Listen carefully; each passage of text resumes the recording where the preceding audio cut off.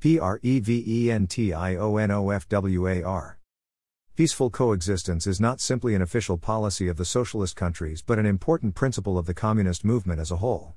The communist parties regard the struggle for peace as their foremost task, said the 1957 Declaration.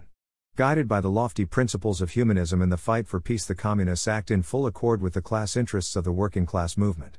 The growing interdependence of the struggle for peace and for the class interests of the working people is an essential feature of the anti-war movement of today.